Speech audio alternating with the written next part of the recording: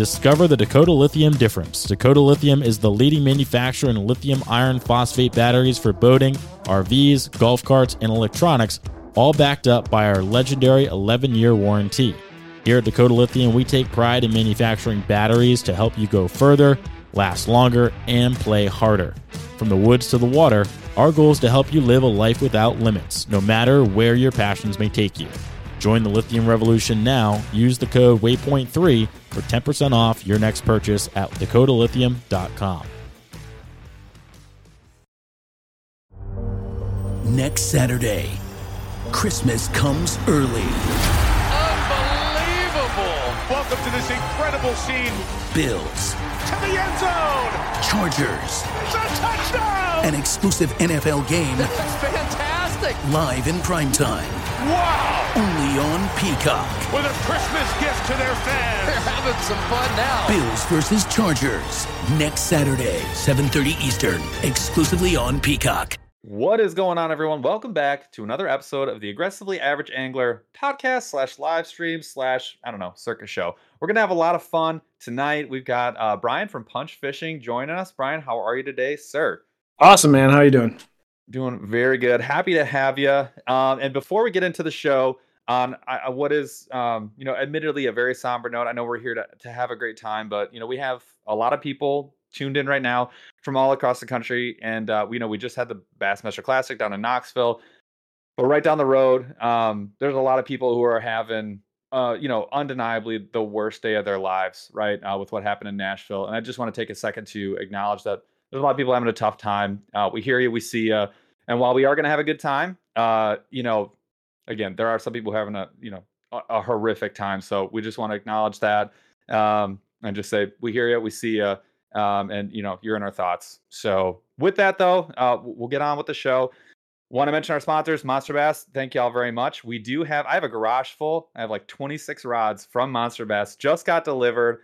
I cracked one of the tubes open because it was like mangled. And I thought I was like, there were 6 rods in one tube and it was mangled. I opened it. They're all safe. So we got a full delivery, which honestly, it's like 50%. If you get a rod in a rod tube and you see one that's like cracked, you're rocking 50%. So we got all of them. I can't wait to show them to you guys. I was kind of blown away. And I will say we got to talk to the rod designer because we are working on an ultralight rod with Monster Bass. We got to talk to the rod designer last week. We've got to get him on the show. His knowledge, like just his innate knowledge of like these weird, but like very important and intricate details of rod building was unreal. Let me ask you this, and maybe Ryan, this is a good one for you. If someone were to tell you, where do you think a rod will break, like on its own, not you smacking it or cracking it or something, where would you guess the vast majority, and it's like 60% or more of the time a rod breaks under load, where would you think it would break? I've broken them. It's where the stress is going on the fibers the most, which is probably down towards the bottom or the middle, is my guess. Because I've broken them like right in here. Yep.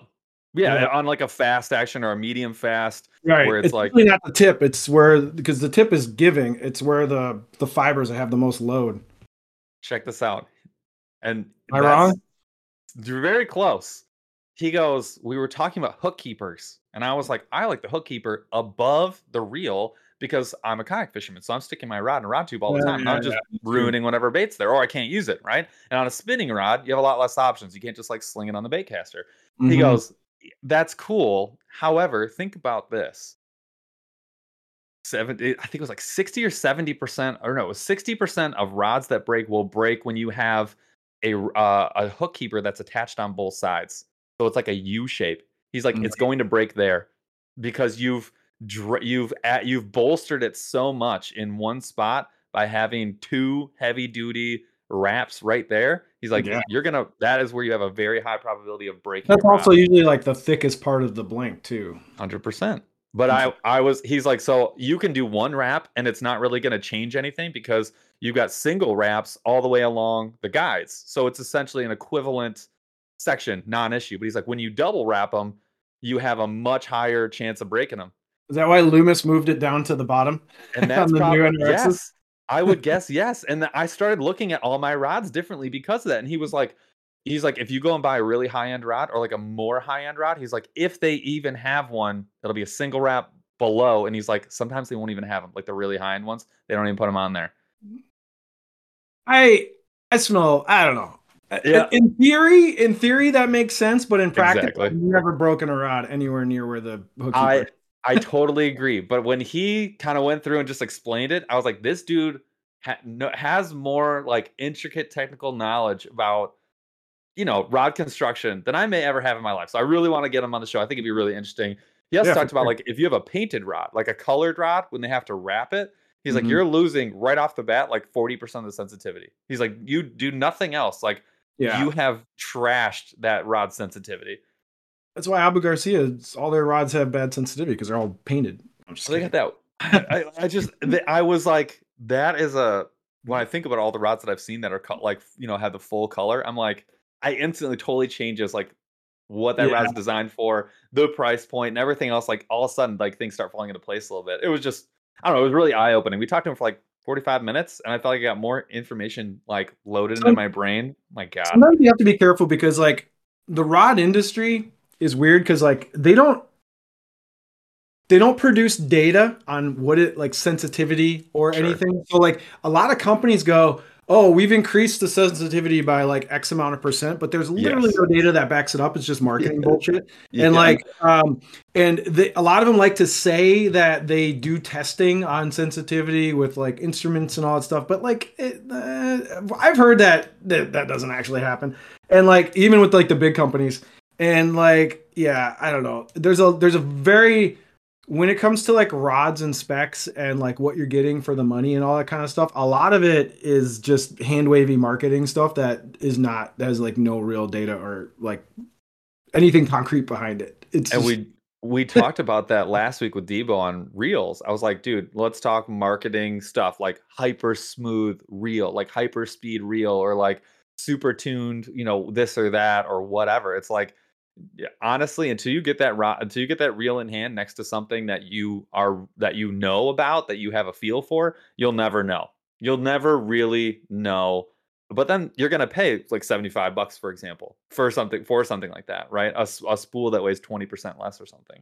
Yeah, I don't know. There's also that thing where when you don't like, if you haven't really used stuff that is really high end or even like mid range and your frame of reference is always moving, right? So like I always tell people, like what's weird is if you get like a good reel or a good rod and you spend a little extra money and then like all of a sudden your ceiling changes on like what you notice. So like if you have, I actually made a video about this a couple of years ago and it did really well and I thought I kind of articulated it better, but like when you start with like mid-range or low-end gear, you're used to that. You're reading the information from the water on that setup. So you're calibrated to that level. And then when you step up, all of a sudden things change, you learn more things, like you get that sensitivity and whatever, you get more information. And then as you process it and you go, okay, what am I feeling? What is this? Oh, it's grass, or it's rock, or, hard bottom, soft bottom, blah, blah, blah. So like it slowly starts to expand. And there is a ceiling to this for sure. And diminishing returns, right? Yeah, it definitely. But what's interesting though is I've noticed like as I've played around with a lot of high end gear, I can go down to lower end gear and be perfectly fine. Like now that your brain learns the information that the equipment is giving you, and then you just take what you've learned, maybe with middle or higher end gear, and I can go down and use like a lower end rod. Fine, like what I mean. I don't feel like I'm missing that much. Yes, but there's always these trade-offs, right? Like they always say, like you can have, what is it? You can have there's like three things. It's like price, sensitivity, and strength. No, wait. I'm trying to remember this. It's like weight, sensitivity, and strength, but you can only pick two. Yep, exactly. Well, because you're giving for one to get the other one, right? So right. Yeah. Strength, for example. Yeah. I don't think that's totally true because like when you go to a higher end like NRX or something like that, you can beat the crap out of them, and they're like extremely light and really strong. So I don't know. I don't know if that old wives' tale really matters anymore, but But I also would say like there is a meeting point within all three of those things, and every single setup in general like has a different the vortex, like where all three of those things meet, it's in a different spot on every single one. So like every time I get like a nicer rod or even just a different rod within like the same price point or value area, all of a sudden you'd be like, okay, I'm seeing where all three of these are meeting, and like Yeah. yes, maybe I pay for like the lightest thing ever, but it's actually so light that I've lost sensitivity, right? Or some combination of those three. So I would totally agree. And I will say when I think of like the marketing mumbo jumbo on things that are like soft or like not like they're a little more obsequious, I think of Ooh, like that's a big word. I think of bow hunting. They always talk about the wall, like, oh, it's got a really long wall. I don't know if you ever bow hunted. It's like about like because when you use a compound bow, there's like a place where you hold, but then you can actually go a little further, which is not good necessarily. But it's like they call it Okay. forgiveness. They'll call it forgiveness. It's more forgiving where you as the shooter don't have to be as skilled. Like, oh, it's really forgiving, or like the wall's not as hard, and it just means literally means nothing, but it Right. sounds really good. And when you're holding, you're kind of like, okay, yeah, like it's a little softer back here, but you're like, you shouldn't be shooting from back there. But Right. it's again, there's like all these like other things, like the more comfortable grip. Right? They'll say like, well, you're paying out $250 for a grip, and you're like, what? The highest end stuff, it's straight carbon or it's straight wood, and like that's it, and that is not comfortable. Like it's I don't know. I would agree. I think it's you definitely we're gonna get into this a little bit further. 100%. I already like that we've off the rails on the rails, which is good. So as you guys could tell, we're gonna nerd out. We're gonna talk some high end spinning setups today. We're gonna you already broke out some of the something that's way outside of my experience range, which I'm happy about. We're gonna talk high end reels. We're gonna talk mostly spinning stuff. We may get it depends on how far down the rabbit hole we go, but I've got some other topics for us too. As always, super chats are on. We love having you. We will be doing a giveaway at the end, and if we have more than 125 people join the show, that means tell your friends who are not on today to get on there. We'll do 2 giveaways, and I'll do one in the middle of the show as well. So our Q of the D, our fun question of the day, Brian, you're in Minnesota, right? Yes. So that means with this question, you're like an impartial judge, okay? Okay. Who has the best style of pizza? Is it New York style, Chicago style, or is it, I don't even know if you know what this is, Detroit style pizza? Yeah, I know Detroit style. They're trying to market Detroit style up here. Oh yeah, it's New York by a mile. Like By a mile.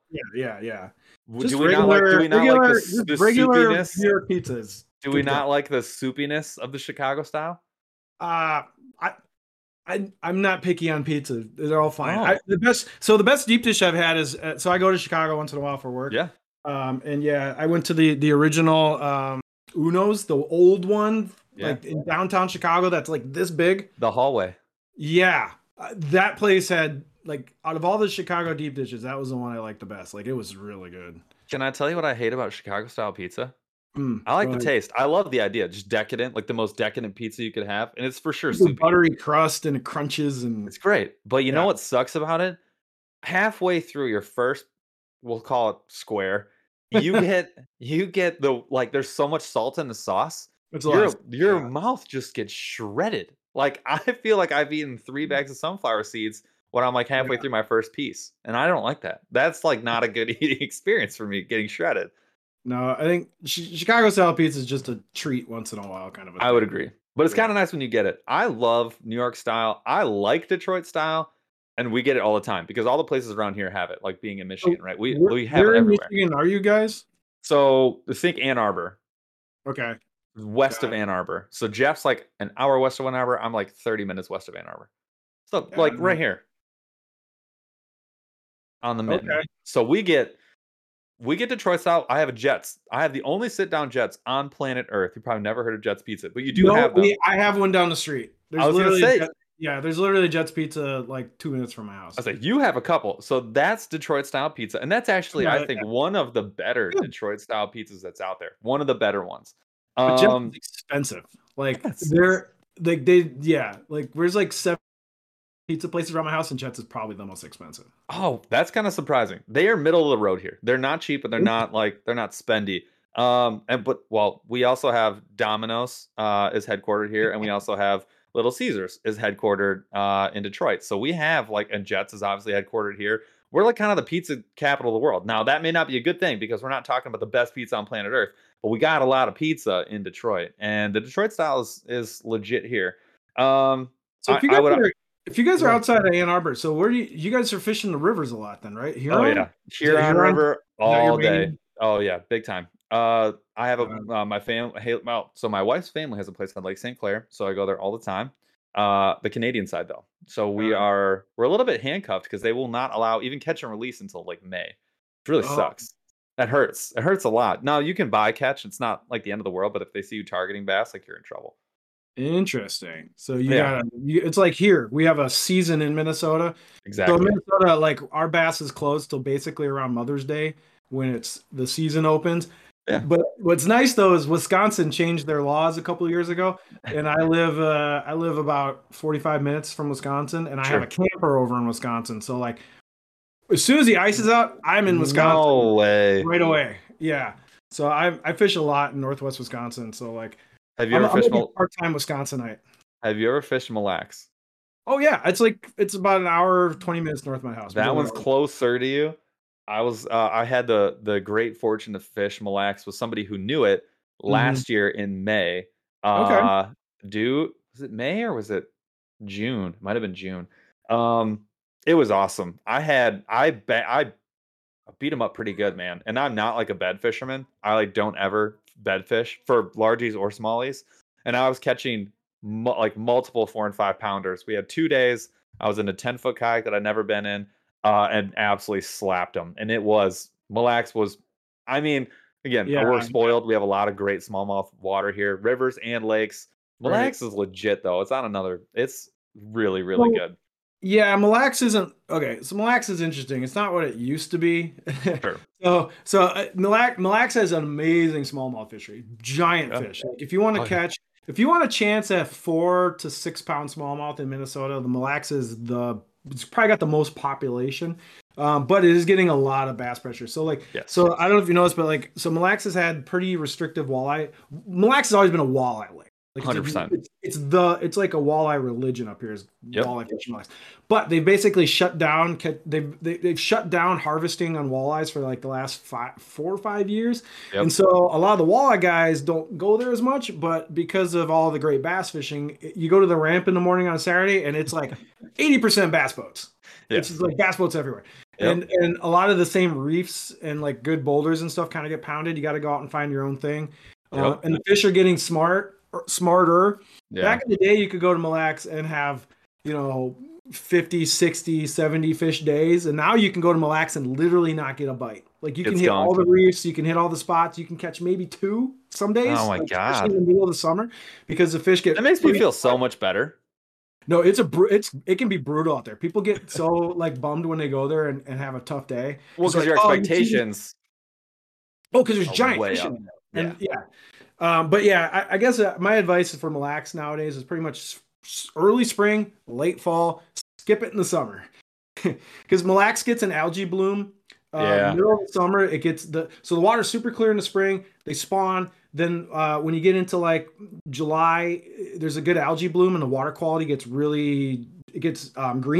And the fish are not as active, and that's when a lot of people go walleye. Like the walleye fishing gets good, but the smallmouth fishing kind of takes a dip. But then in the fall, when you get right up until the snow starts flying, Mille Lacs can blow up again and get really good. The fish start schooling up, and like if you get on them, you can get on them. But go super early in the spring or right at the end of the season. But like middle of the season, you can have some brutal days out there.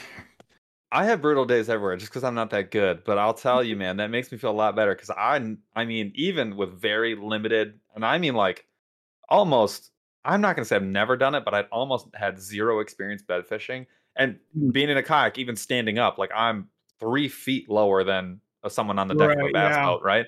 And so my visibility is a quarter, right, of what someone who's on the deck of a boat is.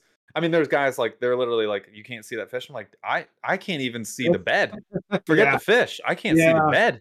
And they're and you got to drop. I mean, you got to drop your Ned rig or whatever you're using, right? You got to drop your bait in front of the fish, probably within like a 1 foot circle. Like that's Yeah, your you gotta target. drop it right on their head usually. Yeah. I don't know, smallmouth bed fishing is pretty. It's too easy. I don't like doing it because it's like I hate it. That's why I've never done it. Yeah, I don't. So out in Wisconsin, so I go fish a lot around like Hayward, Wisconsin, and Yes. those lakes are gin clear, and people don't really pressure the smallmouth too much.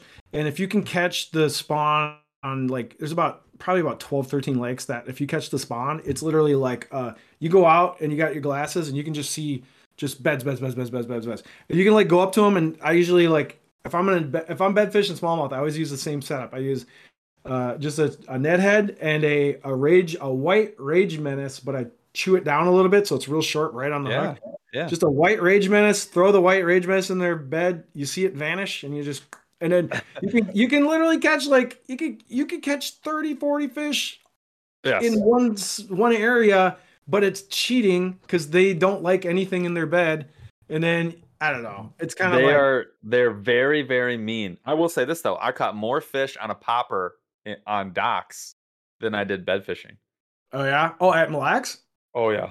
Yeah, they do. Yeah, the dock fishing is a little overlooked on Mille Lacs. Most people go offshore to boulders, but yeah, if they're up shallow, you can catch them on docks, and people don't really go dock fishing on Mille Lacs. The biggest smallie I caught on the trip was off a dock, and then I broke off on one that was even bigger. And I'm not gonna be like, it was a 6-pounder. It was a huge fish. Oh yeah, like, no, they're huge. My PB smallmouth came on out of Mille Lacs. It was a 6-pounder in the spring on a Ned rig that I caught it offshore. I was just working this one of my usual waypoints and dragging around the little Ned rig, and then thunk, and I thought I had a giant walleye, but it was this giant fat lazy 6-pound smallmouth. But yeah, no, That's it's funny. awesome. Yeah, smallmouth dock fishing is kind of overlooked. I think a lot of Big people time. don't associate smallmouths for hand on docks, but they absolutely do. I think until you accidentally get one, and then you accidentally catch like 10 on that day, you probably never would even think to do it. It doesn't really make a lot of sense. Like just in general. Tournament lakes in Minnesota where that plays, like Lake Vermilion. So I don't know if you've heard of Lake Vermilion.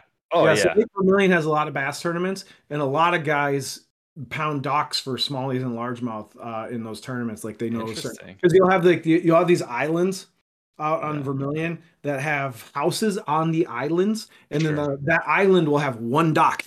And so you go to that one dock, throw a Senko under it, you're probably getting bit by something. Getting slapped. Yeah. That's cool, man. I love it. All right, let's talk. So we already covered some of my stuff, which is really great. So we talked about like where you fish. You do a lot of smallmouth fishing.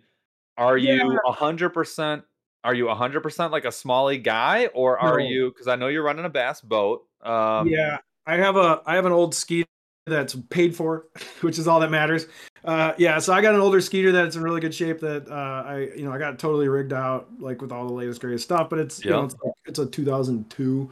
But anyway, but yeah, no, I fish largemouth around so I live around the Twin Cities in Minnesota. I fish in a club, so I'm in a bass league with my friend Josh. So I tournament fish on the week. We have a weeknighter that we fish. So like I fish largemouth around the cities during the week, and then the weekends I'm usually firing over to Wisconsin, and then I bring out I have like a loadout for largemouth in my boat, and then on Friday I take it out and I load out for smallmouth for the weekend, and then I shoot over to Wisconsin and goof around for smallies so I kind of split. Half the week is usually metro area largies, and then the weekends I'm off in Wisconsin where there's like no boats at the ramp at 7 a.m, and it's amazing. So hard, dude. It's really hard to beat a spot where you don't have to deal with people. Not even pressure, honestly, just not dealing with people. It was like a 25 out of 10 for me. Well, like Northwest Wisconsin is mostly walleye and crappie fishermen. Not a lot of that. Like I'll encounter maybe less than 5 bass boats on a Saturday at some of these lakes, where you go to like a metro Minnesota lake like Minnetonka or something, and it's God. Like 1,000 bass. If you're on Minnetonka, you're going to be dealing with like yachts, like small yachts cruising too. You got a lot to deal with over there.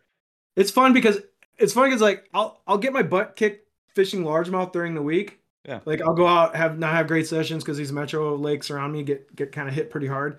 Yeah. And I'll like go, it's okay. On Friday I'm gonna go back to Wisconsin where I can get bit everywhere on anything. It's gonna be okay. So like it's so funny. Going out is like the slump bus.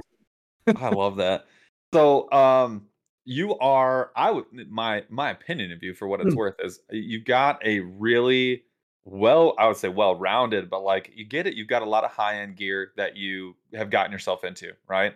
What got you being yeah, like, other than like that high-end gear is nice and we all like to use it, what got you into like JDM, high-end gear, mm, and some of the more, I mean, because it's like it's nichey. It's like kind of nichey, and like where you kind of live with the type of gear that you use, there's not a lot of right, folks who would say like, look, most of my setups are 300 plus bucks just for the rod, right? And not that that's like a yeah, yeah, bragging point, but like not a lot of guys like myself personally, I basically pigeonholed myself into like I'd say the medium. Like I've probably right, used every single 150 to $200 bait caster, right? And I like living there.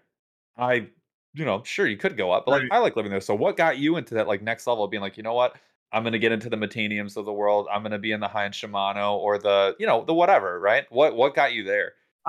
It's a good question. So like, okay, so I've always been a gear nerd. Like I'm 42. Like when I started fishing, I started fishing at 15. So like that's when I got into like bass fishing. So like Mhm. I used to read the fisherman magazines and watch the VHS tapes, and like I used to go to like there's a local it's a town called Shakopee in Minnesota. I used to like go to the local sports stop place, like the corner place. Anyway, I was always Yeah, obsessed with the gear side of things. yeah.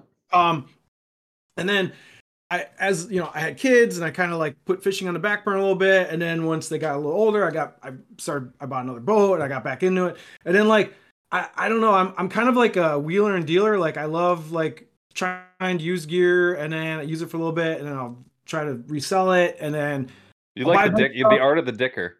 Yeah, yeah. So like I'm kind of like a wheeler and dealer looking. I'm always like a lot of my like when I first started getting into like medium or higher end stuff, a lot of it was used. Like I was just Sure. like trying to get really good deals on stuff. And then once you start collecting stuff, you start like, okay, I've used it for a little bit. Now this rod's worth 250 instead of the $100 rod I sold. Oh, I can Yeah. sell two $250 rods and then go buy one Uh-huh. $600 rod. You know what I mean? So it's like this like weird slow progression of like buying, selling, flipping, and moving up. It's like cars, right? Like I was if you buy Oh my yeah. god. So like you buy and sell, flip a few cars, then you can go to a nicer car, and then you use that Buy one, flip another it two up a or little three bit. cheesy So, cars yeah. and then So it was like this weird ladder that I started climbing up, and like I'm not like rich or anything. Like I live in a pretty modest house in Minnesota. My truck, I got a sure. used truck, I got an old boat. I work in That's tech. because the rest of your Like, money is in reals, but yeah. well, that's the thing. So it turned into this weird self-fulfilling prophecy because like when I was, what's that? Oh, is he talking? Yeah, and shoes, Oh, exactly. jeez.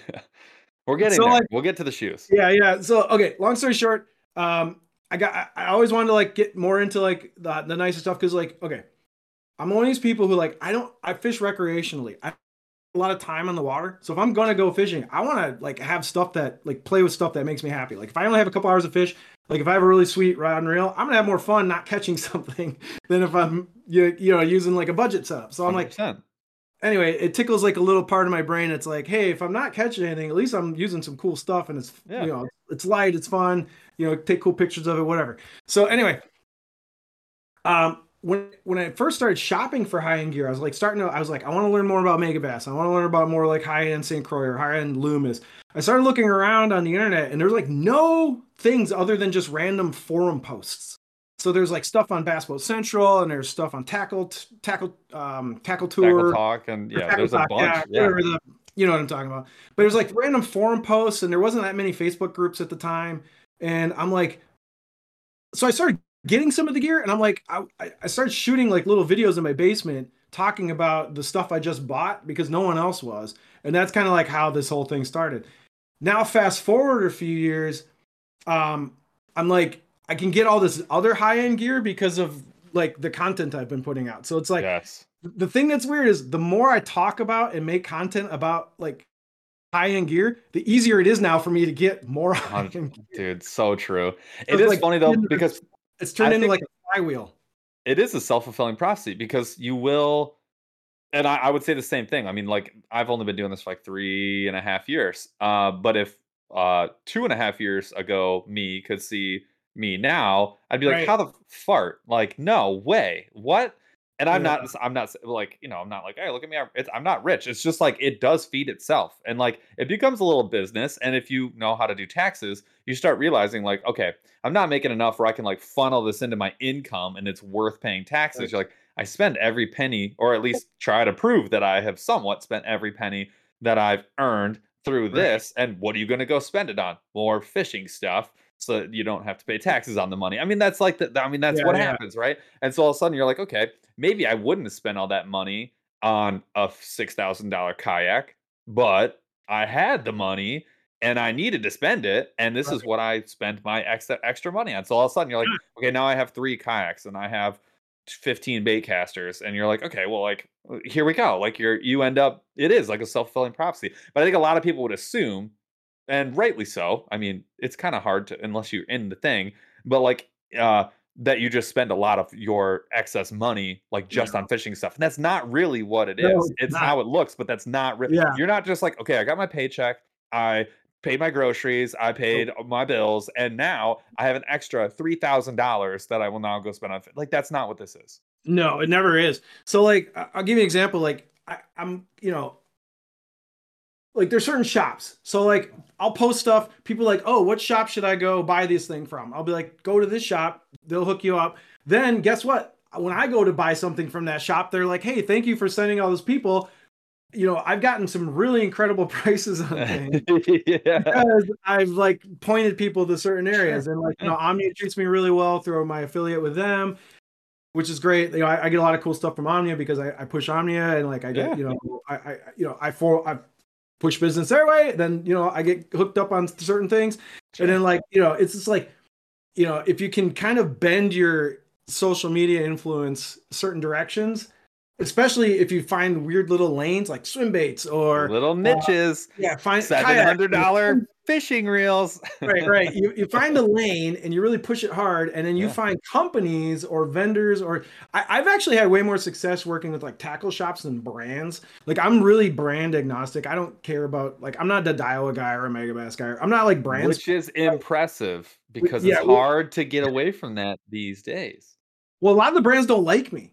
St. Croix's not like I'll give you an example. Like I went to so I talked a lot of crap about St. Croix in some of my rod reviews, and then I was at one of the sports shows. So like Minneapolis has this Northwest Sports Show. Oh, yeah. And I was walking by, and Ryan Teach, who's like the product manager for St. Croix, he actually like flagged me down. He's like, "Come over here." He's like, "Yeah, I've seen your videos." I'm like, "Oh, the ones where I talk shit about you guys." He's like, "Yes." He's like, I like it. He's like, it's good to hear voices, and he's like, we've some of the things that you've called us out on, we've been saying that we need to change for years. So like, it's weird because like, if you don't mind saying the truth sometimes, or like, Oh yeah, maybe making people mad. Oh yeah. Well, and I think we are off the rails, but I like it. Yeah. This is great. You're guaranteed. It's such a hard thing. So when you go and you say anything on the internet, I mean, like literally anything, it could be like you could just be like, well, I don't really like size 3,000 reels. You're like those, I don't really use them that much. Like Right. you will get rocked. And you'll only pay attention to a lot of the negative comments. You'll be like, dude, I just don't really like big reel. That's just gigantic for me. I don't really need it. But then you don't really realize like 50 or 60% of the comments are like, yeah, me neither, dog. Like but it is very much like once you recognize that once you're on the internet saying stuff or even just expressing your opinions, you're guaranteed to make like a huge percent of people upset for no reason. Then just stop worrying about it and don't be intentionally rude. That's not helpful to anybody. But if you're being honest and you're being like pretty objective and you're like, hey, look, I see this. This is my opinion, man. Yes, some people are gonna get unreasonably upset, but yeah, you're gonna get a lot of the rest of the world too.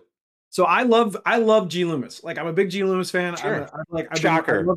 Yeah, but G Loomis does not like me at all because when they were gonna release the NRX Plus, so the new version of the NRX, I got leaked pictures of like what the NRX looked like the new handle design. I got leaked pictures and I posted them on my Instagram because I have no brand affiliation. I'm not under any fishing. You don't own anything. You just got it. So I posted that and I got messaged by actual G Loomis fishing pros saying, "What are you doing? Like you have to take that down. I'm like, why do I have to take it down? I'm not Yeah. I'm not on your pro staff or like, Explain. yeah, but they were mad because G Loomis is like got all these shops and everyone under NDA and like they can't release it until they do the press release. Like the fishing industry works in the old way of press releases and media. And I made enemies at G Loomis because I leaked early pictures of their NRX Plus stuff. They were not happy. I had pros yelling at me to take stuff down. I basically told them all to fuck off. So anyway, point is like, brands aren't knocking on my door to like shuck their stuff. So, hey, you know what? But Jeff and I talked about this a lot. And this is the last thing we'll get into the rods. I promise you guys. Yes. Jeff and I talk about this all the time. You as a content creator, when you are treating this like a business, you're like, hey, I'd like to turn this into a full-time job someday. You end up being like, okay, well, if I get a bunch of cash from working with brands, that's great. But then you start getting pigeonholed and you're like, dude, well, now I can't do what I want to do. And then all of a sudden you're like, well, then how do I make money if I can't talk about what I want to talk about? But at the same time, like and I want to go back to being brand agnostic. Then all of a sudden you're like, but then I'm not making any money. And you're like, and you fall into this like pendulum of like, I'm never going to work with a brand again. And then like 6 months later, they're like, this brand is like that you like. I mean, right. You're like, oh no, I like this brand. Like these are cool people. And then all of a sudden they're like, here's some money. If you want to work with us, you're like, I love working with people. And then a year later, you're like, I'm never working with another brand again. I didn't want to make G Loomis mad, but I also was like, hey, it's my Instagram. I can do whatever I want. Yeah. The more they told me not to do it, I have this defiant bone in my body that says, oh, I'm really not going to take this down now. I would get the magnifying glass out and I'd be like, hey, all friends of mine, put these pictures out there. Like, dude, I'm with you. That's personally, I have the same trait. Like, I know you got a day job, I got a day job. Yeah. Like, I don't need to like make money or living off of anything related to YouTube or Instagram or any stuff. I just do it for fun. Like, and like I make videos because I do public speaking and I do a lot of like presentation stuff for work. So like making YouTube videos is like it's like running laps. It's like flexing a muscle for me, or you know what I mean? So like being outside of everybody's influence is, I think, a feature, not a bug. The money side of things is nice but not critical for some people, and it can get flipped. It certainly does. All right, so first of all, I have to call out. I have two things before we get to gear. Unfortunately, I have to say the Burley AAA hype man is Paul's hero in real life. He changes his name every single week, and I love it. We love him for it. He says, hey, what's happening, nerds? Feel bad for you northern guys. Spring is banging in Tennessee. Berkeley Money Badger in Blaze is legit. I would have to agree with you, but I won't know anything about that for real for another month because the water is still, we're at 37 degrees. So at last check. So it is what it is. Also, we definitely broke 125. So that means we are doing the mid-show giveaway. I'm going to tell you guys right now, I will put together a box of baits for y'all.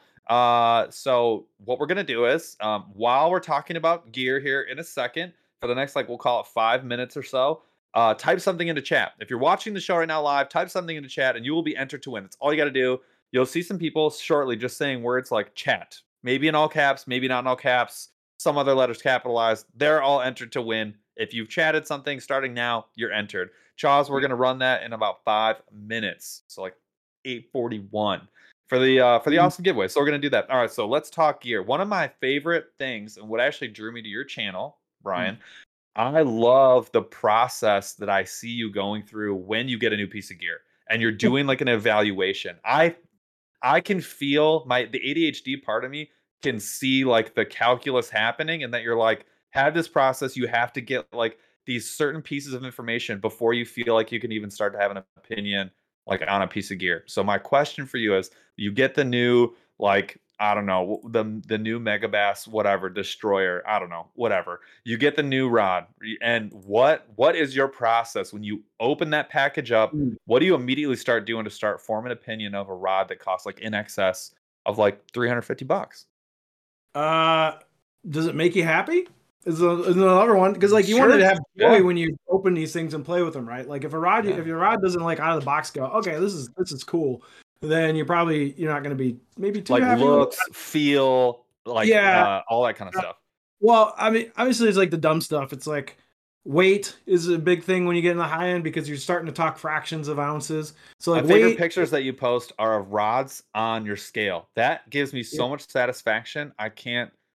It's a lot. you It's a know, problem. I don't know why. I love it. so I do that because okay, what's funny is like a friend, Rich Lindgren, Hellabass, he works in logistics and they use like really high end scales. Yes. And I use my little scale and I always put like this. So when I say an official weight, it's actually a dig at people who like know this scale is like crap because Yes. it's not really 100%. official. It's like This is some like your scale you get food off scale. Amazon. Yeah. Yeah.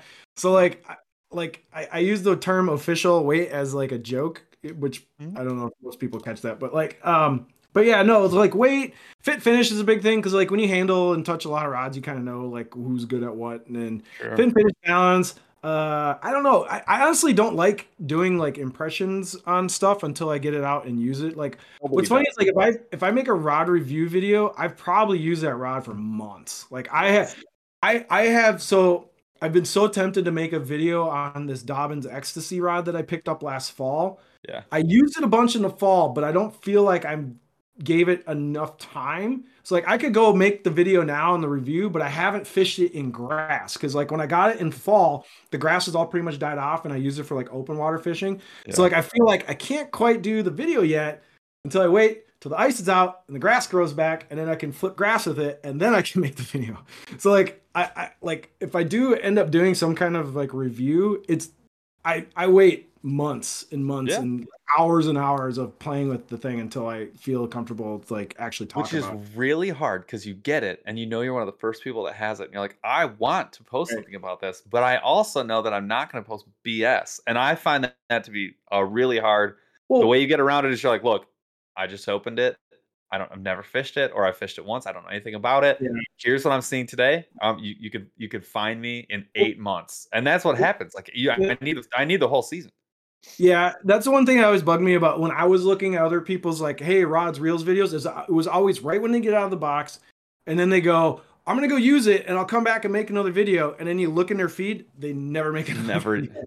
Well, So they got those that's initial true. views, and they don't glue back. So that always drove me nuts. I was like, because I was like, there's a while back, I was like, oh, I'm really curious about the NRX 893. So I Sure. watched this video. This guy's like, hey, this is a great reel, a rod. I threw spinner baits on it. It worked pretty good. And I was like the only video on it on all of YouTube. And I was Yeah. like, that does not help me make like an informed decision Yes. on a purchase. So the what I've gotten around that, because there are times where I forget, or I'm like, look, the video, even posting 2 or 3 videos a week, sometimes I can't get to it where I'm like, okay, like I can't do like a whole review on like one rod. Like I'm not built for that. Like I will struggle. And so what I end up doing is it's the year in review. When we get to the end of the year and I'm like, okay, here's all the stuff I never got a chance to make. Like I did the 6 Sense, the Team 6 rod. I fished it for 7 months and I fished it a lot actually. And I did it. I caught a lot of fish on that. For me, ultimately, if I don't catch like 20 plus fish on something, I don't feel comfortable, especially a reel. I'm not ready to even say anything. I'll be like, well, it's smooth. I don't know what else to say. Like it's as smooth as I thought, and it's not broken, so it's heavy duty, I guess. I don't know what to say. Yeah. So, and by the time I got to the end of it, I was like, okay, I don't have a video for this, but I want to circle back because I do want people to know like what I Right. think about rod X or reel Y or whatever. It's hard. It's really hard. It's a tough balance. You almost have to like when you make the first video, your first impression or whatever. Let's say you do 3 rods, you almost have to do those exact 3 rods and be like, okay, I made this video. These are the 3 rods. Now you're gonna get these through like on review, and you almost have to schedule it. True. I'm way less I'm not a planner like you. I literally just make videos whenever I feel like it. So like Yeah. I'll sit around and go, maybe I should make that video. Okay. Or some days I'll be like, I don't really like making any videos today. Yeah. I'm very like I have no schedule. I just make stuff when I feel motivated or I have time. And like I probably should be more scheduled and like try to put something out every week. But We're way too, dude. You should look at our posting. It's like literally to the millisecond. We have a system, and we live in the system. Which there's no right Oh, you guys have answer. 40,000 followers. Well, that's an answer. It's not the answer. Yeah. So that's all I'm going to say about that. That's just like buying high-end gear or buying mid or buying low-end gear. There's no right answer. You're right. If you do it, you're right. Like you do what's good for you. It's cool, man. Right. Like don't worry about it. So, all right. we're at the time. We're at the time. The people are here. Let's Chas, can we run the giveaway? Can you tell me who the winner is? No, you're I it's a know that joke. guy. You're joking. It's not Scott Vermonter. Oh my god, Scott Vermonter. So Scott Vermonter wins a lot on the show. We have a running joke that everyone is Scott Vermonter because like he just keeps winning. Scott, I'm gonna offer to you. You know the drill here, Scott. You've been around the block. You have the ability to take your winnings, take them home, and be happy, or you can pay it forward. I'm not acknowledging that you have to do anything of the sort. Just let us know what you want to say. If you're in it to win it and you want it, to say, "Hey guys, thanks. I have your address, Scott." Okay, it's basically I could get it tattooed on my forearm at this point. Let us know what you're in for. Congratulations. We're gonna do another giveaway at the end. So of the 125 plus that are here, go ahead and stay here, my brother. Wait, did he? I'm losing it. I have not seen Scott. We'll see what he says. Okay, so let me ask you. That a boy. Good man, Scott. All right, we're sending Scott Vermonter another box. Scott, I'm gonna send you another hat. I got a freaking sweet Fish Lab hat. I'm gonna send you. In addition to all the other stuff, it's a banger. It's one of my. I have two of them. That's why you're getting one. If I only had the one, you wouldn't get it. All right. So we have let me ask you this. In the last if you had to pick like a hierarchy of like high-end brands, right? So you're looking at like right now you're holding on to let's do this. What is right now? Your viewers might be interested in this. Sorry, hit me. No, go.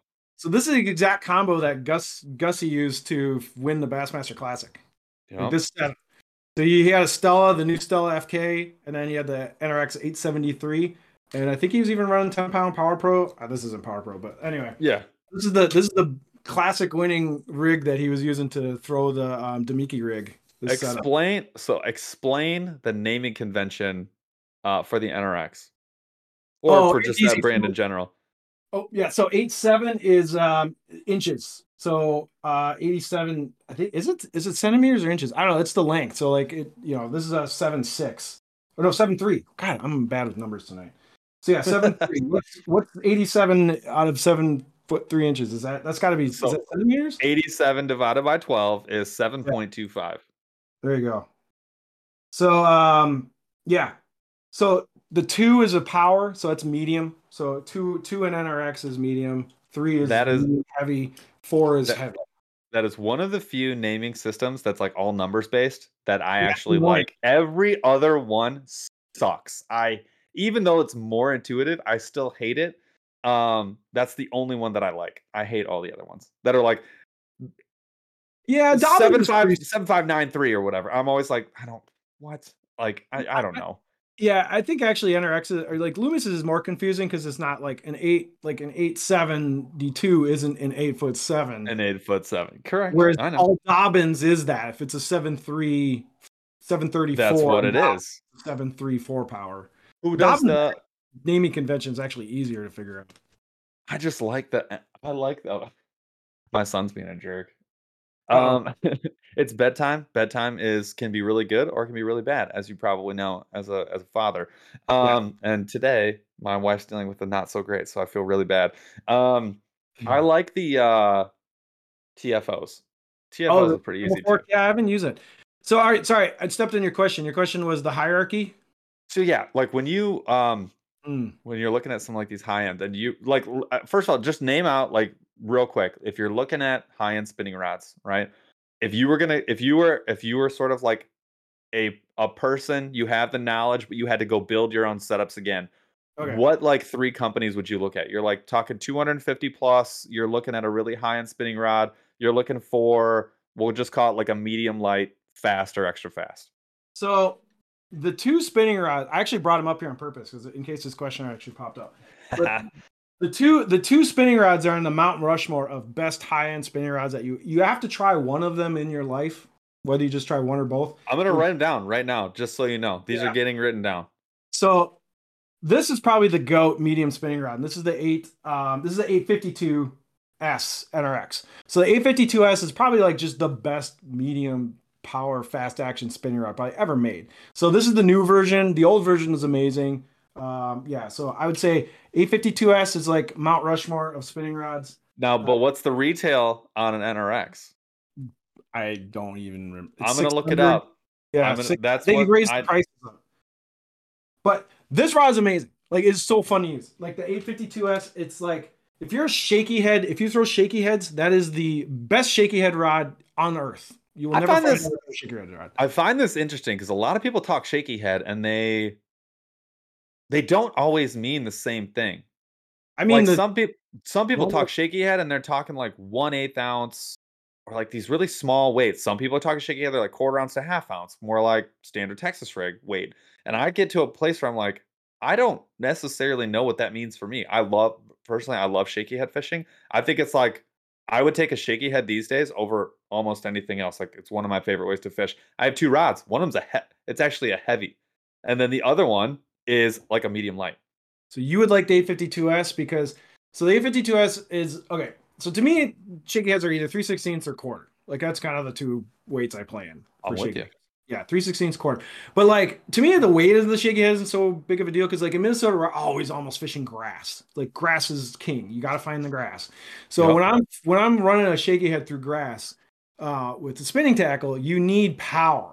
And like the 852S has power in spades. So if you're in the grass, you're in coontail, you're in milfoil, you got that shaky head down there, bass picks it up and you crack them, like the 852S is getting them out, right? It's not it, but also the 852S sensitivity is ridiculous. Extremely strong. Like, I've wrenched pike out of grass with this thing. You know what I mean? It's just it really good power, really, really light. You can fish it all day. And the sensitivity is ridiculous. So it's an amazing Senko rod. You can absolutely Ned rig with it. You can absolutely throw like finesse jigs, almost any finesse technique you can do on the 852S.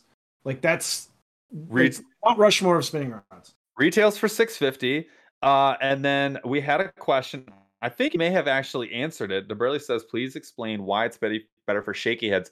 My answer is, there's this weird combination of sensitivity and power, and where the power comes from in the rod. I like to see it like not quite in the extra fast. It's got to be like one step back from like it's like a true fast is what I like to see.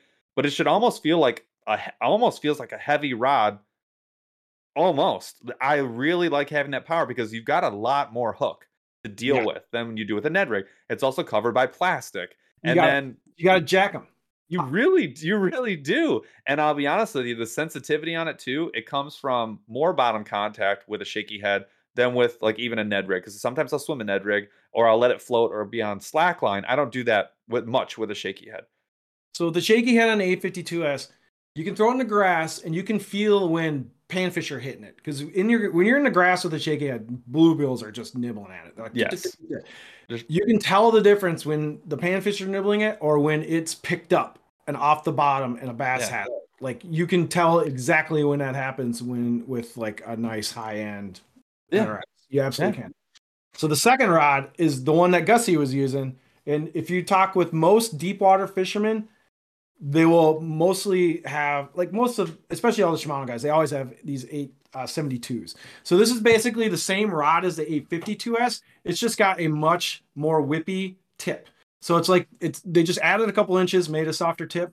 This rod is, if you fish deep water, if you're fishing even heavy deep drop shots, if you're dragging finesse jigs, this is an amazing paddle tail swim bait. So if you're fishing paddle tail swim baits in anything deeper than 12 feet, like you can go down to 3 feet in this thing.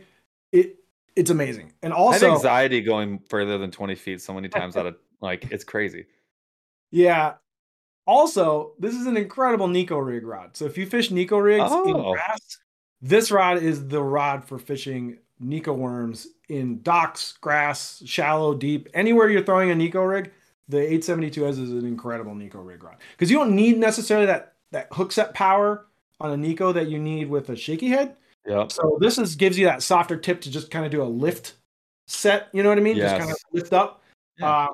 But anyway, this is an amazing smallmouth stick. Like, I use this thing all the time for paddle tails, like spark shads I'm throwing on this.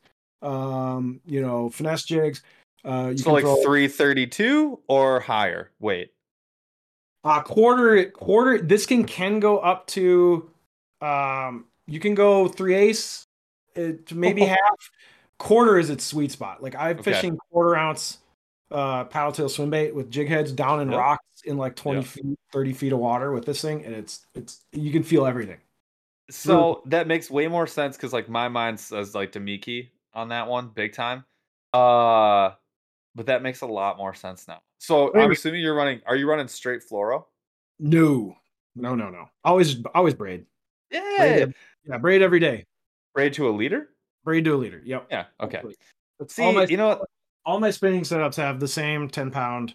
I throw a lot of Daiwa J Braid Grand. That's kind of my favorite. Is that I've the tried a gold lot one? of braids. What's that? Is that the gold one?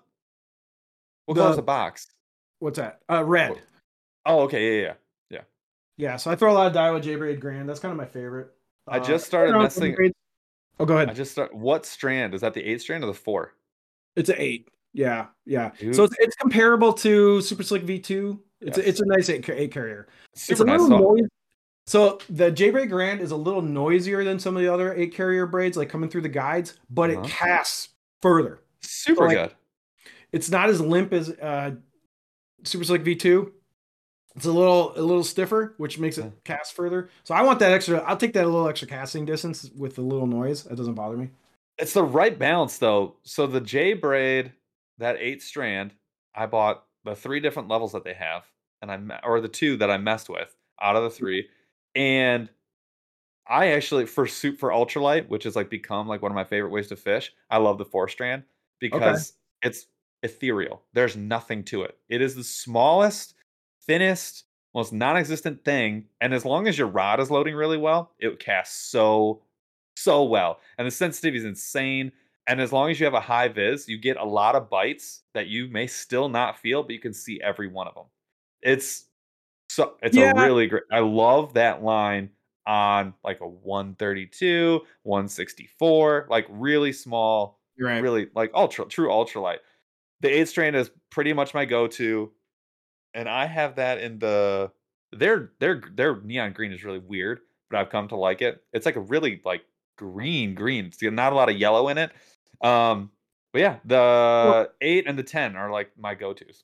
I've kind of gone backwards on the high vis line. I pretty much always just run green. The high vis thing doesn't matter to me. I don't think like everyone's like, oh, you can see the bites. And I was like, I have no problem seeing green line. Like, I don't know why everyone can't see their green line. Like, why do you need bright ass yellow line? You know what I mean? It might be something to do with being so close to the water though. Because I don't have a lot of line that's exposed. And I do a lot of wet wading, and that's where I that's where I actually find that I have the best advantage is when I'm wet wading is when I really want that like yellow or bright green where it's like there's high contrast. Because again, there's not like I've only got like 4 feet, maybe 5 feet of line out of the water, depending on like the angle at a time. Sometimes maybe 3 feet. And so I really like having that. I'm also that 4 strand when it's that small. I like having the high vis. I do. Oh yeah, no, it's totally personal preference. I would agree. I got plenty of fish with the high vis. I got plenty of fish with the regular. Yeah. It doesn't matter. It's whatever you want to do. I fish a lot of really clear water in Wisconsin, and I'm just like, do I really want bright yellow line down on a rock pile or smallmouth or like in a big pack? It's such a good point.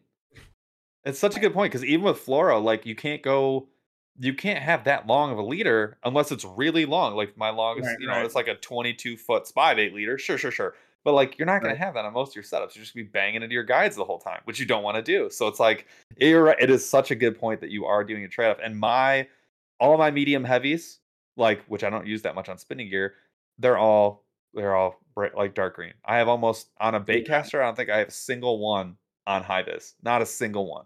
Right. So it's kind of like it is such a freaking stupid thing. I should just like give up. I like that a lot. That's good. All right. So I try to keep things a little as simple as possible with like, not getting too creative with the line colors and all that stuff. It's like green or black is fine. I messed with white. I'm gonna be messing with white all season. It's like I cannot wait. Like spider wire white.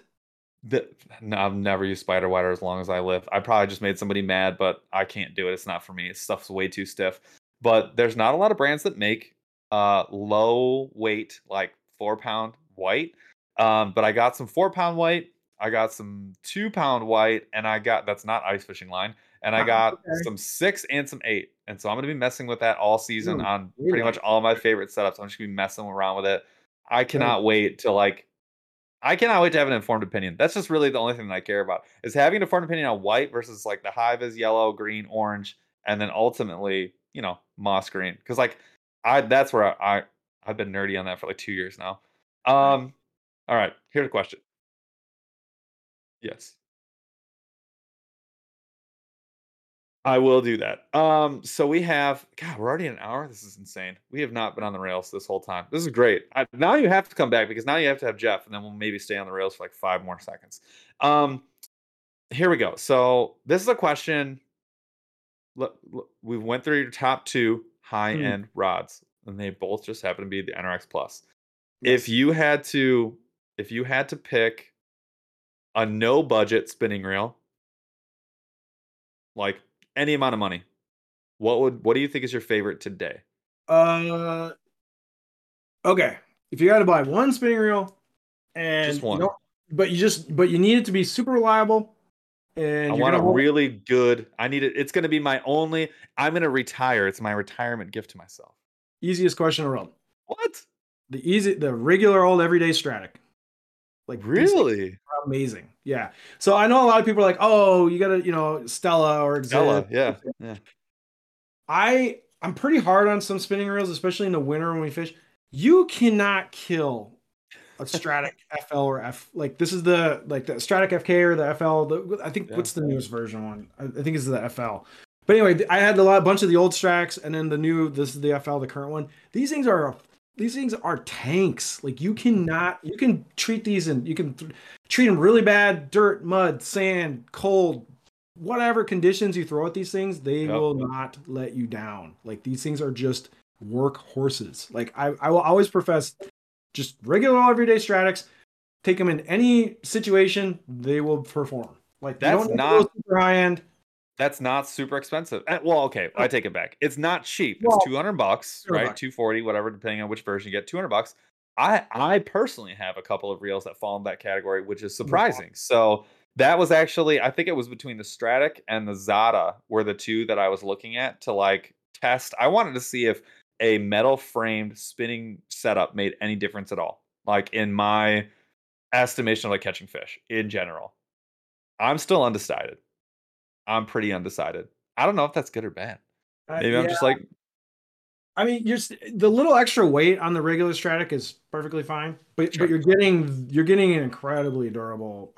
It's like the Toyota Tacoma of the one where it's got 600,000 miles on it, and they're but we can't kill it. We can't do it. No, you don't have to baby it. You don't gotta be precious about it. It's just gonna work, and it's gonna work really well for a long time. That's a great answer. So that kind of probably is your budget answer too, like your higher end budget answer too. Then no, I have my favorite budget reel is still going to be the Daiwa Fuego. Like the Fuego, the regular Fuego LT is an amazing reel for $100. It blows any president out of the water. I like it better than the Nasky. Like for $100, and especially you can get discounts on them all the time. So you're even there's always going to be some 15% off code on a Fuego. So you're going to get it for under 90. Yeah. You're not finding a better reel for $80 than a Fuego. You're just not. I like it. Okay. I'm going to get the body material on the Fuego flexes a little. So when you use reels that never flex, and then you put a Fuego on, you catch a fish, you feel the Fuego kind of twisting a little bit. Yes. You're like, but that's just because they use the cheaper graphite on those things to get the price point down. But Daiwa Fuego is a killer, and they look good, and they got the mag seal. For $80, they're a no brainer. Anybody who buys a present is nuts when you can just go get a Fuego.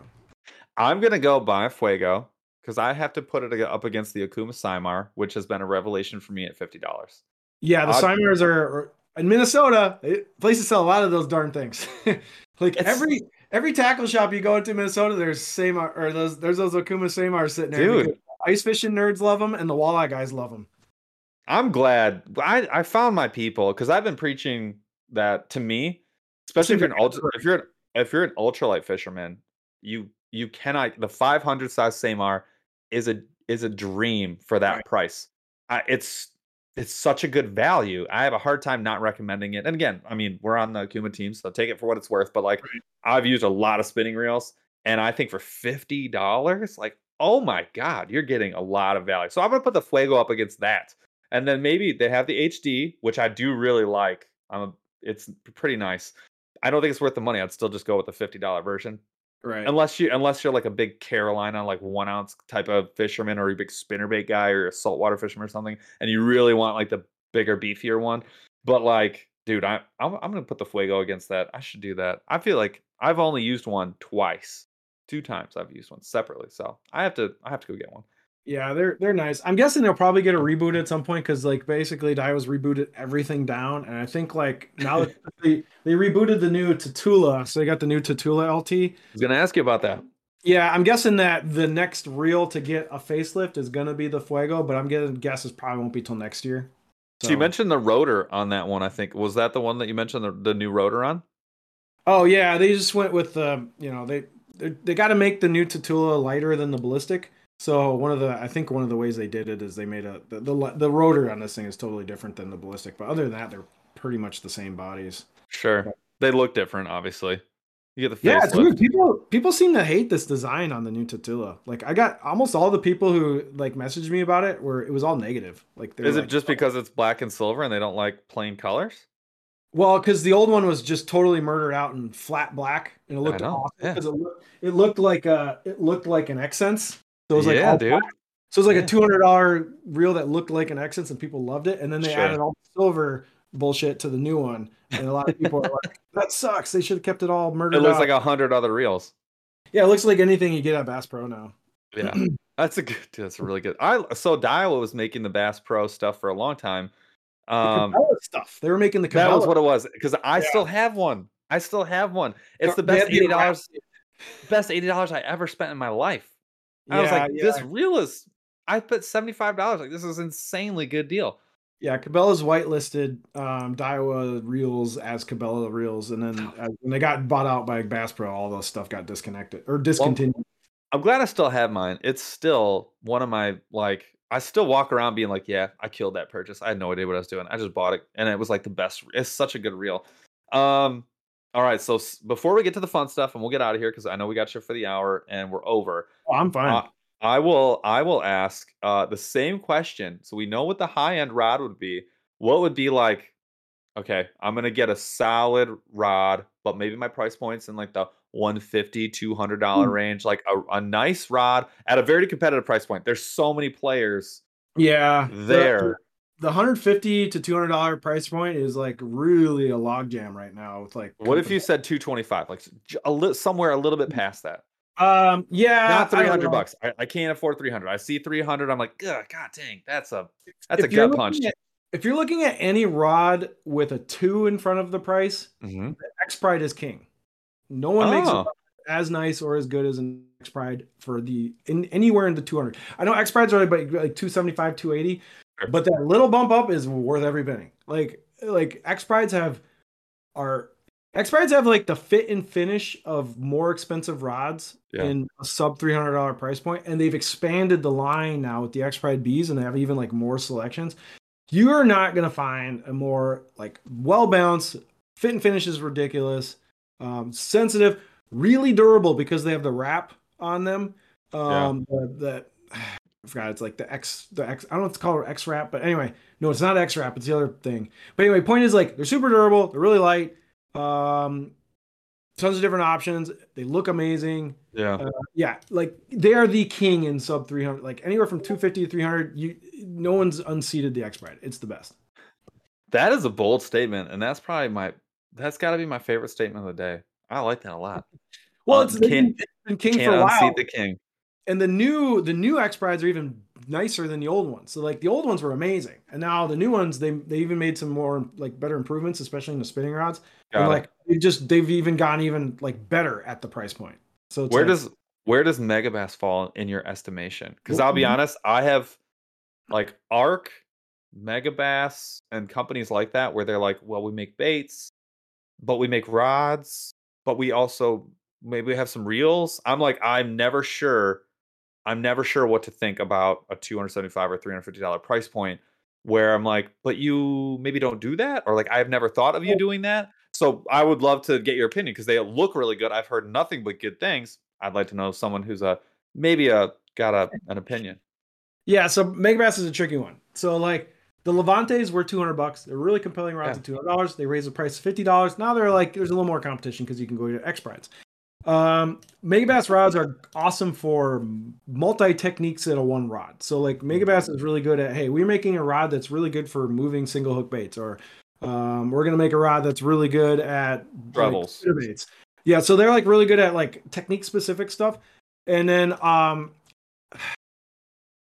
the Achilles heel with the Megabass world is the warranty, because if you are not the original owner and you don't have a receipt and you have a problem or you break it, you're SOL.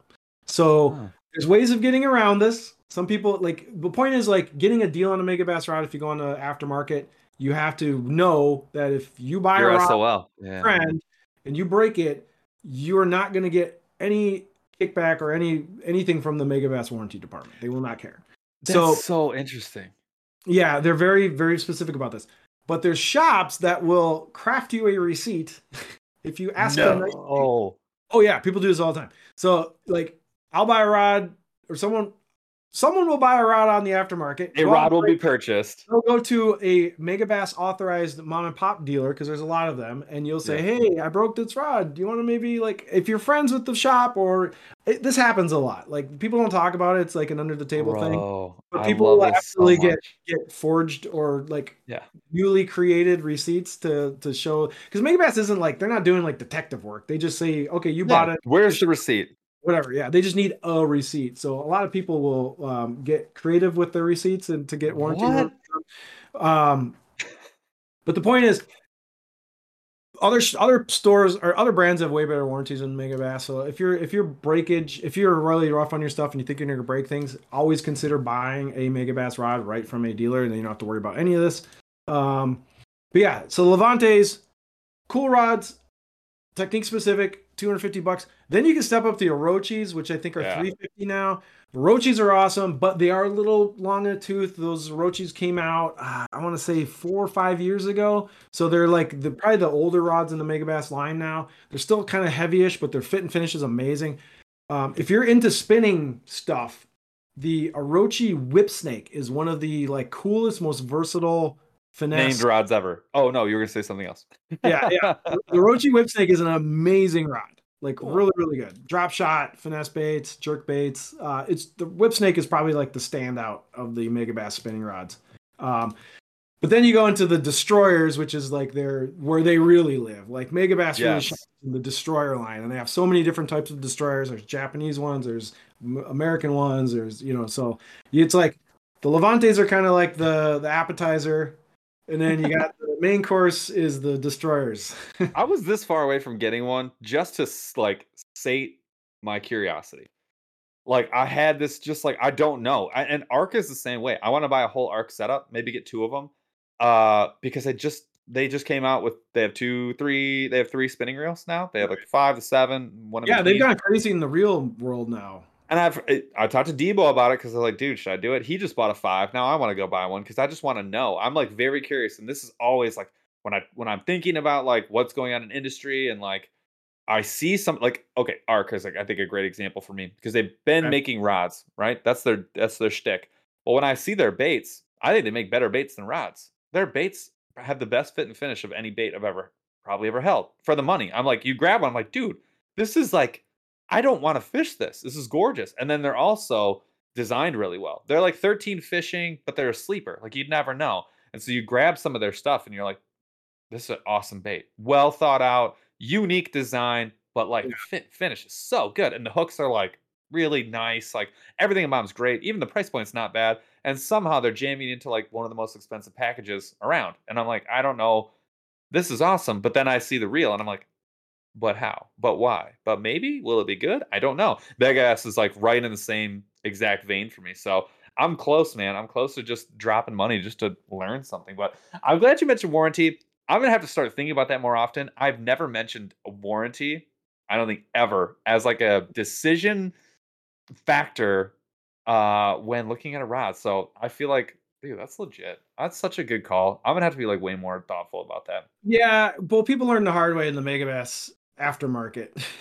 Well, I'm sure. No, it's such a great point though. Yeah. That's a great point. And I have to say this, Robert Dankowitz? Stankowitz? I can't say your last name.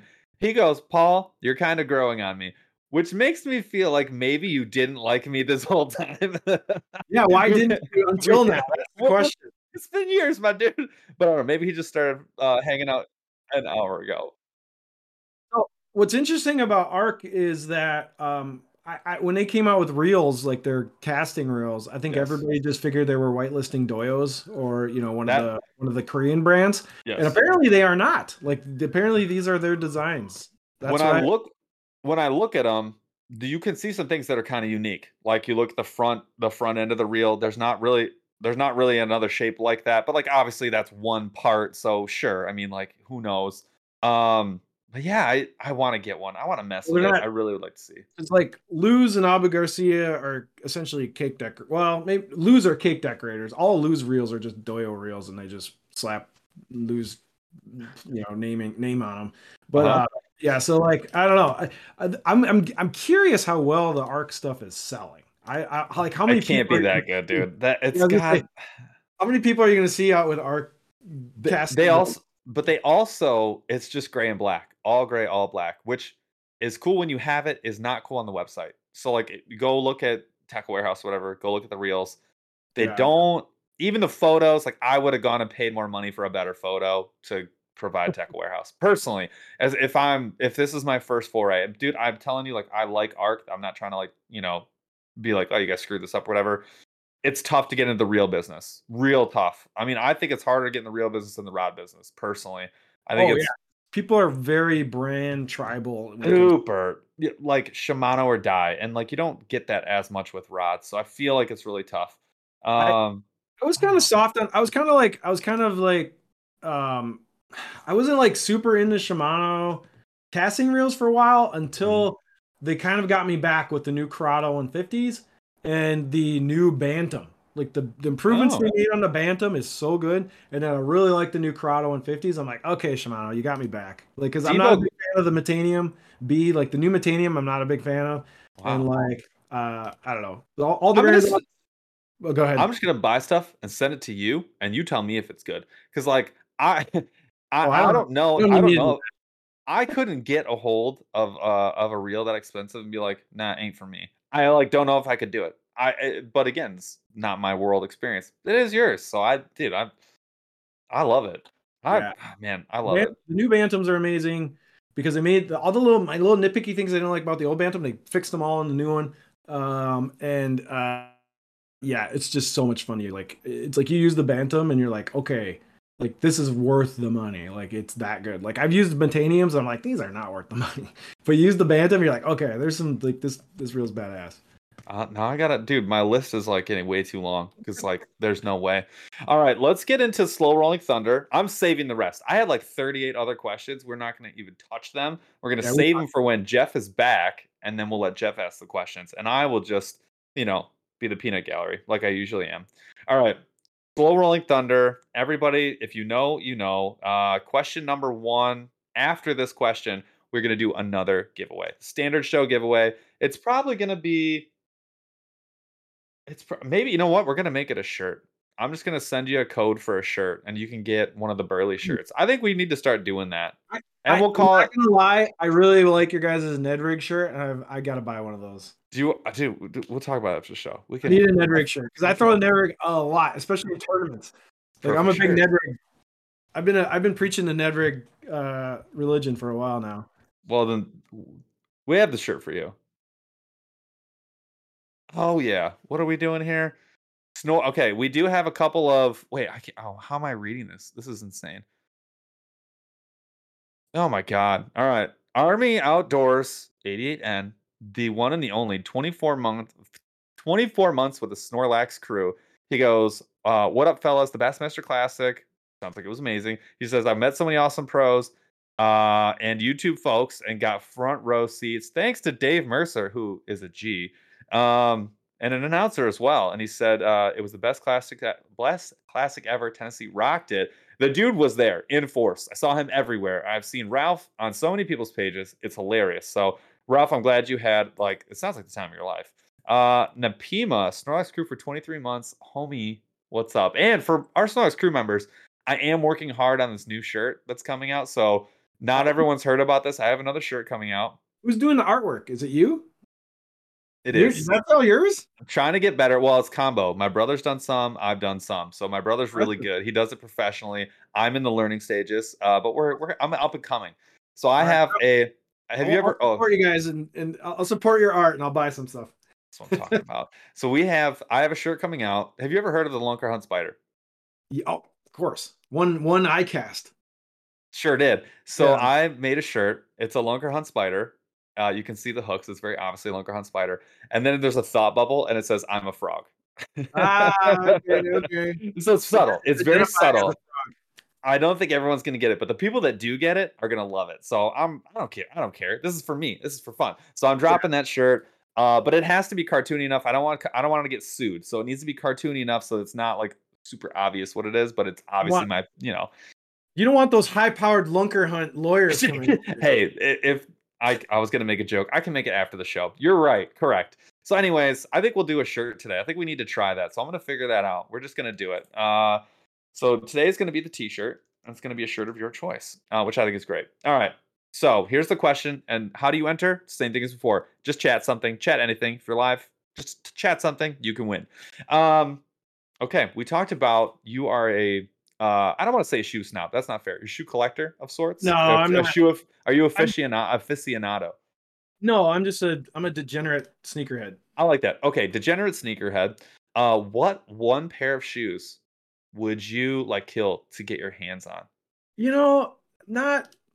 I'm not that kind of sneakerhead where I'm like, you don't have a pair where you're like, find one of those. No, I'm not like, oh, these are grails and I have to have these. Yeah. I'm more of a like, hey, if something cool comes out and I can grab it, cool. If not, move on to the next, because there's always new shoes dropping. All right, what brand and what colors would like if they dropped, you'd be like, oh my god, order placed? Well, I'm a big fan of Jordan 1s. That's what that is right there. Yeah. The one Jordan 1 I don't have in my collection is the Shadows. So it's just a simple black and gray. It's one of the original colorways. I want to have a Jordan 1 Shadows. Are they hard to find? A while ago, and the prices are like it's like $500-$600 to get some now. Oh god. Oh, what do you got? Oh, you got some mids there? Oh, wait, are those mids or are those the bloodlines? Chaz, you're on mute. We have no idea what we're saying. Chaz is flashing a shoe. He's got those the bloodlines. I have. Okay, I recognize those. I couldn't tell in the dark, but yeah, bloodlines. Those are cool. See, everyone's speaking Spanish. I don't know what's going on. This is like when my wife tunes into the show. She has no idea what we're talking about. I like it. I'm like hunt boots, tennis shoes kind of person. Unfortunately. All right. You also are a sports nerd. Do you like basketball or football more? Which one do you get like more attached to? Definitely football, but I am a big time like Minnesota Timberwolves fan. And I love college basketball, so I watch a lot of that. So no, I would say definitely Vikings. Like, are you like a Gophers guy? Yeah, when they're terrible, so it's hard to be a Gophers guy. Have you ever been to the barn? What's that? Have you ever been to the barn to watch a game? Oh yeah. Oh, I've been to the barn many times. It's awesome. Barn's underrated. Forever underrated. It's crowded. Like you get in there and like everyone's on top. Yeah. I love Spin Your Head. That's like one of my favorite mascots. Underrated mascot. Goldie. He's so good. Goldie's so athletic. I love how athletic Goldie is. They expect you to be able to do a backflip on command, and you have to be able to spin your head. I love Goldie. He's awesome. Goldie's a very good mascot. He's so underrated. Right. Definitely football. I go to a lot of Vikings games, and but yeah, I'm a big Timberwolves fan too. So this gets 49ers. No. So this gets me to my question: would you rather see the Vikings win a Super Bowl or catch a 7-pound smallmouth? Oh, Vikings win a Super Bowl. Kidding me? 100%.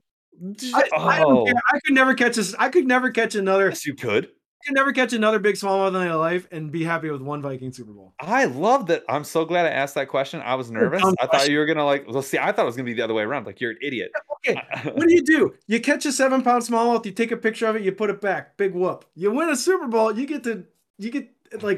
celebrate that your whole life. I love this, dude. You're secretly a Metro Detroit father. You just don't even know it. I'm not obsessed with giant fish like most people are. Like I just like going off fishing. If I catch fish, cool. I'm not like, oh, I got to get that picture of like a giant. I'm 42. I'm at the point where if I just get out and catch a couple, I don't care what size they're. I'm having fun. Like I'm not one of those like size queens. when I catch a PB pushing smallmouth, my heart go. I like to say the same thing. I do. But when I get one of those fish that I just know is pushing my PB or has broken a PB, my heart rate Oh yeah, skyrockets. it's amazing. I'm not saying it's not I amazing. shake. I'm shaking. It's insane. But I would cry if the Vikings won a Super Bowl. I wouldn't cry if I caught a 7-pound. This is so great. All right, last one, and then we're gonna do the giveaway. So we'll do the giveaway now, and we'll talk while it rolls. Chaws, can you tell us who the winner of the Aggressively Average Angler branded shirt is? Wait, what is it? Tequin Roberts. I see him right here. Tequin, yeah, it's hard, man. It's really tough to be a Vikings fan. I'm not Are you gonna a lie. Lions fan, I though? was like, I'm a pocket Vikings fan. I like to say that, like with I'm a pocket all Minnesota sports teams because I lived there for so long, Yeah, 4 or 5 years. I claim some fan. I still wear my twin sweatshirt. It's my standard gym wear Nice. all the time. That's Yeah. awesome, man. So that's the other thing I got in common with you guys. I like going to the gym too. You guys are workout dudes. You guys are you guys like I see you guys lifting a lot. We do it all. So Jeff is an ex gym owner. So did not he's know that. oh yeah, big time. And actually, as his day job, he does a lot of work with gym owners. So he's very plugged into the gym. I also love to work out. We both wrestled. We both played rugby in college. So we are both we're like tied in, and we both still. I like to work out more than like most things in life. It's like part of my mental, like it's acuity. It's really important for me. So I work out sometimes twice a day. I love to work out, and I love to lift. So I work from home all day. I'm in this office working most of the time, and at Sure. the night I need to like get out energy. Like I'm like bouncing off the walls by 4 o'clock, and I'm like, Yeah. so I got a YMCA that's like fairly close to my house, and I like shoot over there, lift for 45 minutes, 10-15 cardio, maybe hit the hot tub, and then I feel way better at the end of the night. You're a different human being.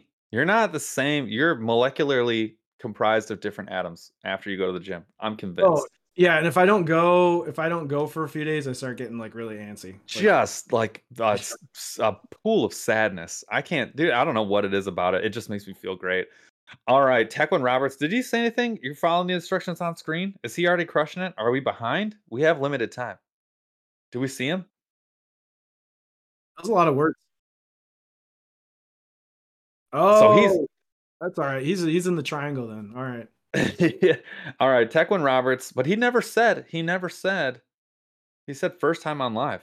I'm assuming he's working on it. All right, we got him. Tequin, do your thing. Appreciate you, brother. He is the winner. You're gonna win the shirt. We'll handle it. We'll handle the business. All right, last question. I do have one for you. So you've gone to the gym, you've eaten dinner, you've done the things you need to do before you go to rest your eyes. Okay.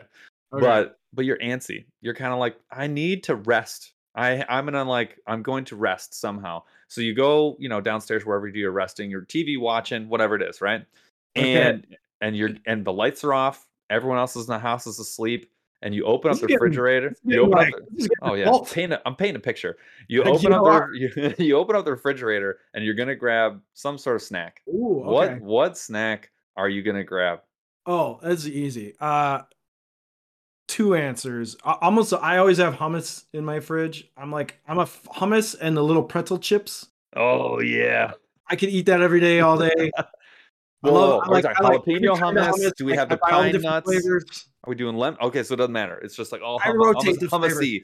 Yeah, you get regular hummus, you get bored. It's like sometimes I get the jalapeno, sometimes I get the spicy, sometimes I get the honey. Like I'm just always some kind of hummus. Like I love that. That's like one of All my right. favorite snacks. What about you? Dude, I'm not a creature of habit. I'm like, first of all, there's two categories. It's a dry food or it's a cold food. And like I'm feeling one of those routes. If it's a dry food, I'll be like, dry cereal, maybe some granola. Yeah, I know it's weird, but it's like I can snack on it like for a long time, and it's not like a bunch of food, but I'm getting like some enjoyment out of it. Have you ever had flavored Chex? Yeah, of course. Yeah. Kind of a big fan. Horrible for you, but like, again, that would be like something that's in that vein. I've expunged dry cereal from my diet for about 8 years now. I don't touch it. I don't My eat it. God. No dry, like no kid cereal, no dry cereal, no cereal. Like I'm cereal's out of my life. The only reason it's back is because I have young kids. I know my son crunches, like my son blows through Cinnamon Toast Crunch and Captain Crunch. But Hey, if I didn't have young kids, there wouldn't be a box of cereal in the house. That's fact. The other one though, when I go cold, dude, it's like it doesn't matter. Like it could be lunch meat. It's gonna be like like a block of cheese. It could just be like a lot of milk. Dude, I don't even know. Like there's no. Yeah, a lot of times I eat the cheese so fast, you know, the wrapper that separates the slices. I'm Okay. notorious for just eating the slices of wrapper because Yep. I'm just like, American I'm food. an animal. I'll just be like, I'm going to eat everything here. I've made sandwiches, entire sandwiches with like 4 of those like separator papers. And I'd just be like, well, I've already eaten half of this in 2 bites. I'm just going to go ahead and finish it, whatever. Like it's so bad. Um, God, I love it. All right. Questions though. This is good. Oh, and popcorn. I'm a popcorn addict. If my wife makes it, 25 out of 10. Oh, wow. Popcorn's like that's top tier snack food. 100%. I can endlessly eat popcorn. Like it just doesn't stop. I mean that's kind of what it is though, right? Like 100%. All right. Brian, thank you so much for being here. Where if people were like this punch fishing guy knows a hell of a lot about spinning gear and I'd be interested to follow him and maybe learn more from him, where would you advise people to go look for you? Yeah, so a couple plugs. Number one, I'm pretty active on Instagram. That's kind of where I post most stuff, especially during the fishing season. Like I don't do a lot of on the water content on YouTube, but I post on the water all the time when I'm on Instagram. So at Punch Fishing Instagram, and then yeah, mostly there. Oh, I have a big Facebook group. I want to plug this. If you guys go on Facebook and you search for something called Bass Fishing Deal Hunters, are you in this group? Dude, I want to be now. You're not in this group. I thought all the YouTubers are in this group. I didn't even know this Open a browser dude, right now. I don't actually have Facebook, so I have to go get Jeff to go get in it. Okay, so anyway, go on YouTube, search for it's a group called Bass Fishing Deal Hunters, and it's a whole group. I started it with like 20 people, and now we have like 1,800. All it is anytime there's some online clearance, sale, codes, anytime there's an online deal for bass fishing, the community, we all post it and talk about it. So like, shut up. Yeah, so if you want to save money and you want to be a degenerate tackle junkie and you want to save a few bucks, join our group. It's invite only. Just send an invite. We'll approve it. It's not an open group. It's like private, but it's called Bass Fishing Deal Hunters. Dude. Look us up on Facebook. At Punch Fishing on Instagram. And oh yeah, and I got an Omnia code I'll drop if anyone wants to. Oh, you're the man. Nice. Charles the best. All right, yeah, please use the Omnia link. As you all know, we got Debo over there, Tackle Warehouse. You know, it's a good way to support somebody and then, you know, move business in the right direction. So please consider doing that. Go check out Punch Fishing. I will, if you're listening to this as a podcast, I will post this in the link below. And you guys will be able to find him quite easily by just clicking a button if you're listening to this on your phone. So, dude, thank you so much for being here. This was a ton of fun. We will have to have you back with Jeff next time, and I will make up more fun questions for us. I just had about 9 people try to join the group. That dude, that's the best. So we had, I have to mention this before we go. I don't know if it's still on there. I need to go look. We got a code for Fishing Line from Soft Steel because they're getting rid of Soft Steel, which kind of sucks because their green braid, their green braid is like legit. It's super good. And it's on like all the basic sizes. There's nothing like super great about it, but like it casts well. It's durable. It holds its color better actually than a vast majority of other braids. They had 70% off at the time. Again, I don't know if it's there. It still could be 70% off. You could get a 1,600 yard spool for like 20 some dollars. It was insanity. I still think it's that you will never get a better deal on braided line in your lifetime. It's free. So I will post that if we get in there and it's still up. So here's my suggestion. If you find a good deal, buy the things you want. Get your orders in. Dude, that's such a good call. Because as soon as you post to the group, you have 1,800 people that are going to go in and buy all the stock. Yeah, so that's great. Good. Always make sure you take care of yourself before you post in the group. So many goddamn good tips. This is awesome. All right, I'm going to go ahead and take us out. Brian, thank you so much. This was a ton of fun chat. Thank you all. We broke 125. We're going to have to raise it to 150 because it keeps happening, and I think that's awesome. I owe somebody a box full of tackle, and I told you a Fish Lab hat coming your way, and someone's getting a t-shirt. Tequin Roberts, my dog, is going to get an Aggressively Average branded t-shirt. Thank you guys so much for checking out the show. Have a wonderful rest of your week. Next members only, August 11th. join if you haven't joined. It's a ton of fun. Not August, April 11th. I don't know why I said August. April 11th, coming in hot. I think it's But everyone, yeah, sometime. Everyone have a great night. And Chaz, would you please do us a huge favor and take us out?